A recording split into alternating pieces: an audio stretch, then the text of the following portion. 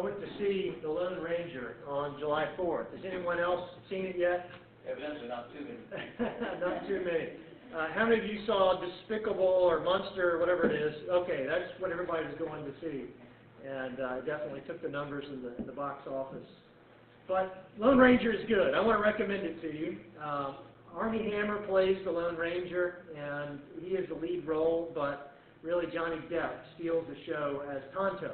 And some people have said this is Pirates of the Caribbean, like Part 5, just in Western form. But it's a great movie, I thought, and I grew up watching them. I think I've seen every episode of The Lone Ranger.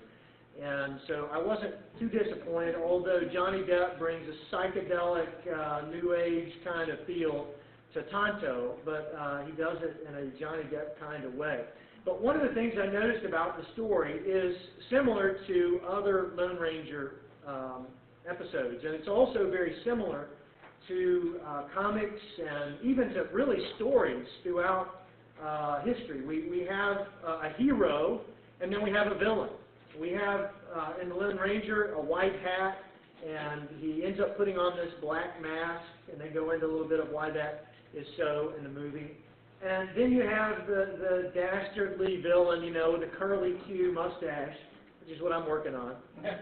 And he's off plotting terrible things. And so you have this guy who's coming in for justice to really try to set things straight and to go after those who are doing evil. And in this Lone Ranger episode, it's not only this one villain. There are several villains in the story, and it all begins to unfold as you watch the movie. But during the flow of the movie, the Lone Ranger, he begins being this really good person who's really focused on doing good things and a strong sense of justice, but in about the middle of the movie, he's getting really worn out from doing good. And he begins to see that the villain is prospering. Everything is going his way, and for all those who are involved with him, everything, I mean, just prosperity and all kinds of doors that are opening for them. And here he is being punished and shot at and ultimately shot and left for dead.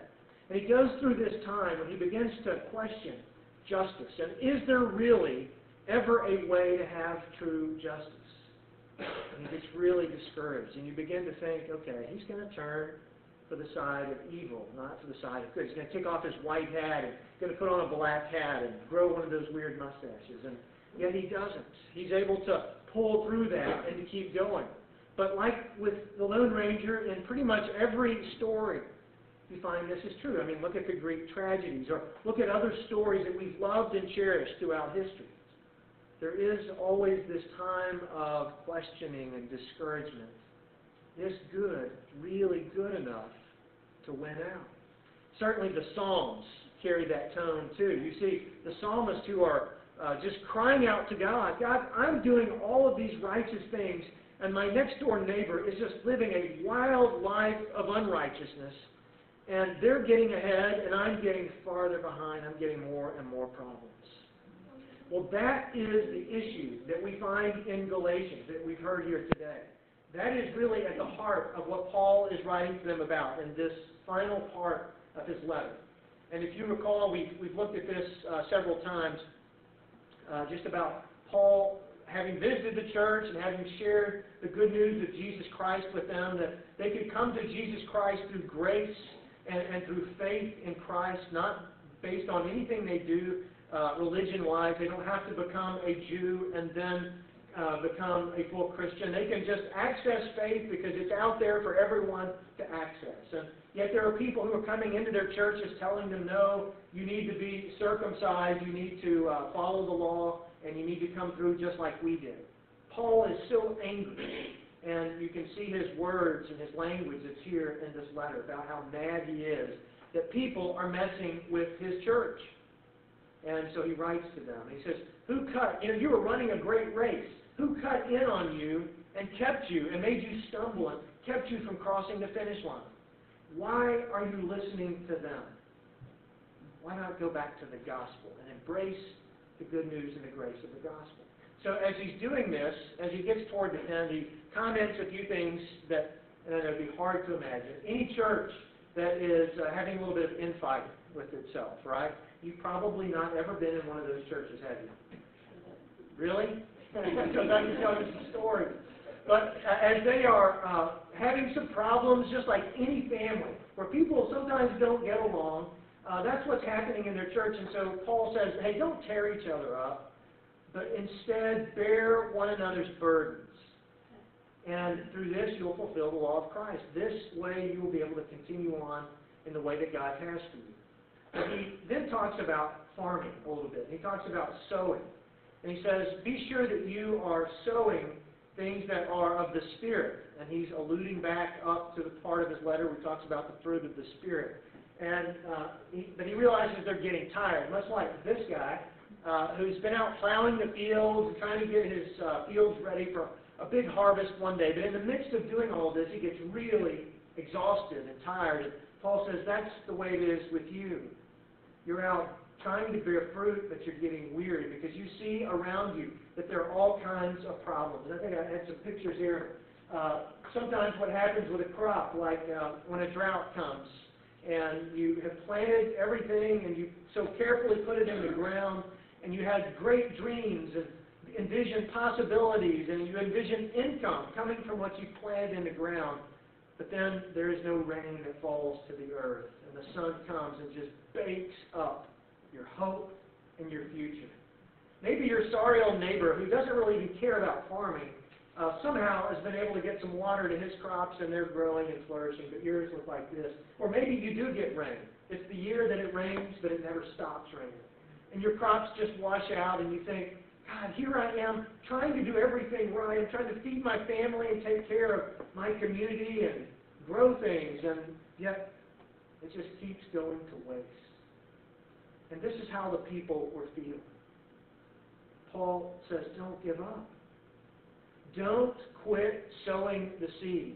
Just because you don't see it today, just because when you look out you see devastation and problems and difficulties, don't stop. Keep sowing the seed of the Spirit. Now, he does talk about the difference between the seeds of the flesh and sowing to reap a harvest for your flesh.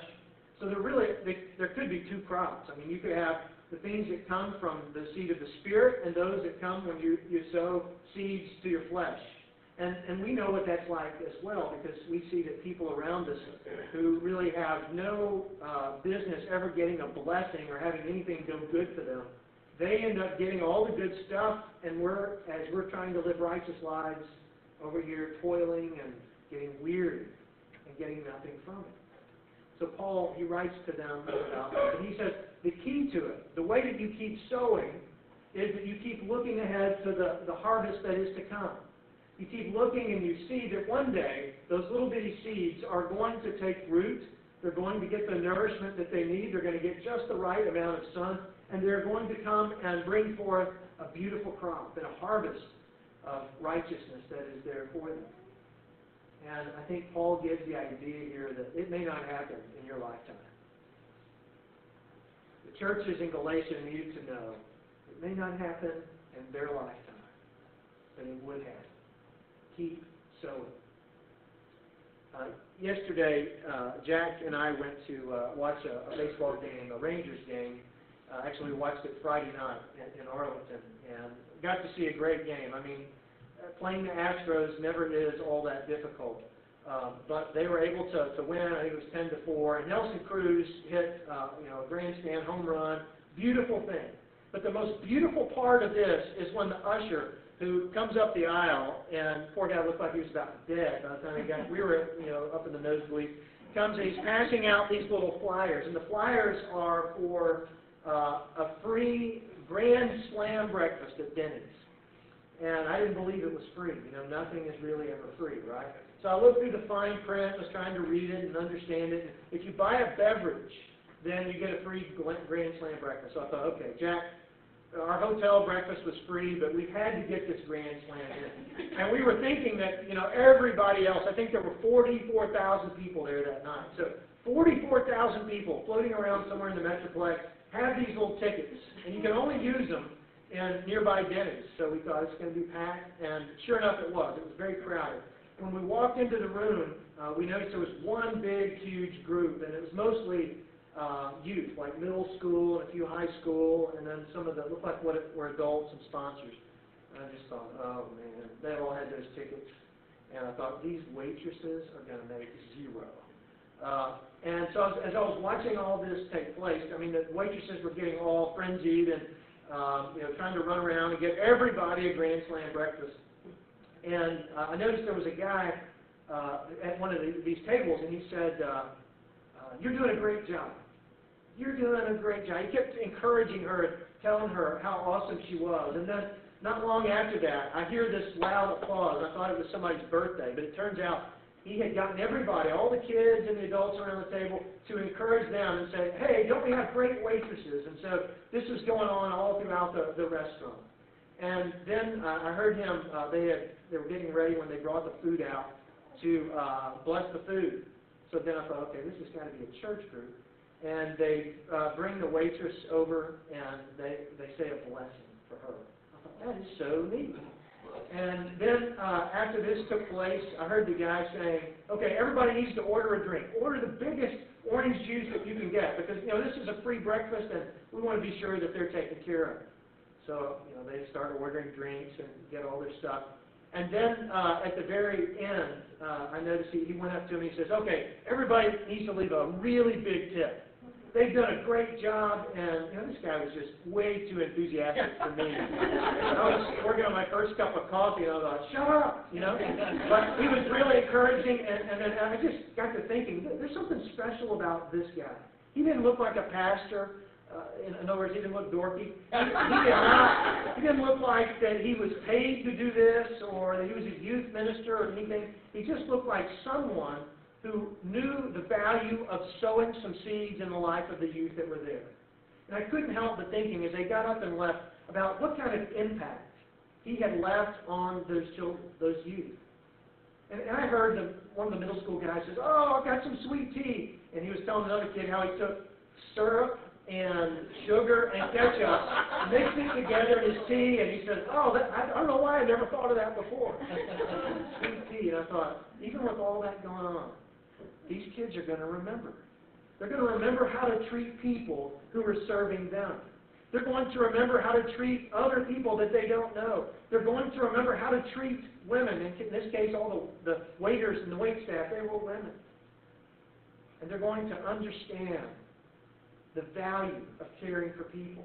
But beyond that, even if this guy was having trouble with them in the restaurant, he saw something bigger. He saw a harvest that was coming.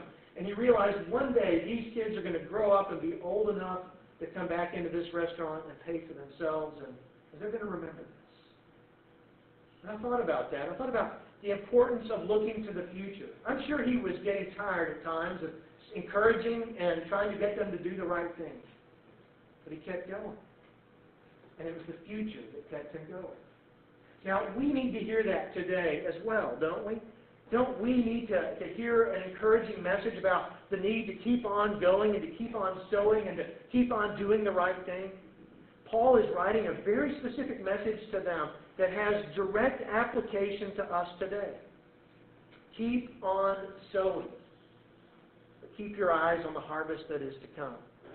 So, as an individual, how do you do that? As you go back to work tomorrow, or as you go back to the place where you live, the neighborhood, or the apartment, or the home, as you go back to your family, as you go back there, or as you go out into this community and you begin to serve and do things in this next week, how tempted will you be to just quit and say, I can't do this anymore. I'm not making any difference at all. Or maybe there is the question about morals that's there and an ethical issue. You keep doing, and maybe you've been doing good all of your life. You've been doing all the right things, and you even when it costs you, you make the right decisions. And then you come to realize that even with all of that, you're paying the penalty. You are being shunned, or you're being put aside, or you're not getting the contract, or you're not getting the raise, you're not getting what you think you ought to get. All because you're taking the righteous way. Meanwhile, everybody else is cutting corners and they're cheating and doing all kinds of things, and they're prospering. Have you ever felt that way? You will, if you haven't. And we become like the psalmist who just says, I just really would like to give up. I'll just turn and do things the way they're doing them because it seems like that's the way it works. That God isn't real, that God isn't going to take care of me, that God doesn't care about me because He would have honored me for doing all the right things. And what Paul says is, nope, don't give up. If you keep doing the right thing, one day you will see a harvest come from it all. We need to hear that in our relationships as well. It's not just about living our individual lives, and it's not just about ethical decisions. It is also about our relationships. We get tired in our relationships, don't we? We try to do the right things, and we try to build relationships, and sometimes those get really challenged. And that's what Paul was writing to them about. They loved each other, but they were just at each other's throats and pulling different directions. And Paul says, nope. He says to us the same thing. Don't give up. Keep working at it. Keep planting the seeds of righteousness. Keep doing the things that you need to do. And I love the way that Paul describes it because I think it has direct application for our relationships today. Hear this word again. So let us not grow weary in doing what is right, for we will reap at harvest time if we do not give up. So then, whenever we have an opportunity, let us work for the good of all, and especially for those of the family of faith. Whatever opportunity you have in your relationship, do the right thing. But what about as a church? Don't we get tired as a church? Let me ask this. When you're out there doing a block party, when it's 95 degrees and there's no breeze, sometimes you get a little weary doing the right thing. What about next week in Vacation Bible School? Let's talk about Monday. There's a lot of excitement, there's a lot of energy, but what about Wednesday? And you're getting up again, you're coming back up here, and you're starting to get tired, and you think, are these kids even hearing me? Am I making any difference at all? Is this just a waste, or is there any difference to be made? Or as you're out delivering that Meals on Wheel, however you say it, as you're out there doing that, and you climb those steps for the 100th time, and you think, is this really making any difference? I mean, these people seem like they're doing okay. Why do they need another meal? And you hear the words of Paul, don't give up. Keep doing the good that you're doing. Or what if you're down at the Veterans Center, and it's the first Monday night of every month, and you take the birthday cake over there and you begin to cut it up and you begin to wonder, do these guys even know how much we care about them? Will these guys ever come to our church, or will they ever go to any church, or does it make any difference at all what we do in their lives? Paul says, keep on going. Keep on sowing. Look ahead. You will see a harvest of righteousness. What about the things that we do week after week as we gather here for worship and as we have Sunday school and all the other things that we do day after day as a church? We need to hear there is a harvest to come. But maybe we're just in that seed planting stage. We just need to keep planting those seeds. This past week I was watching the History Channel, just flipping through, and I saw that the Titans, the Titans of America was on, or something like that. And you can see some of these that are here, the Titans who really formed and shaped America during their time. You have Rockefeller, you have Carnegie, you have J.P. Morgan, and you have Thomas Edison. And these guys are all the Titans. They either are running the railroad, they're running electricity, or the power plants, or banking. They have all of these huge things that they're building and developing. And the commentator who was going through this series, and it's a great series, as he was going through, he talked about how these men didn't have just a small little vision about what they could do and what they could take over in the next week. It was about an empire. Morgan wanted to create the biggest power empire that he could ever have, of having the one who created and sustained electricity all throughout the United States. Ford, I think Ford is one of those. Ford wanted to have every common man have a car. I mean, that was his vision. And he wanted to create an empire. Some of you drove Fords here today. It's a result of that. Now, these guys were not always ethical and on the moral side of things, but their vision for an empire is incredible, and it's inspiring. And I think it's inspiring to us as we talk about building and growing a harvest of righteousness, that we would look beyond what happens tomorrow, and we would look ahead to the future. And with that vision in place, that we would keep taking step after step, taking seed after seed, and planting it to keep on going. The future is ahead. Let's pray. God, we give you thanks today that you allow us to be involved in your kingdom work.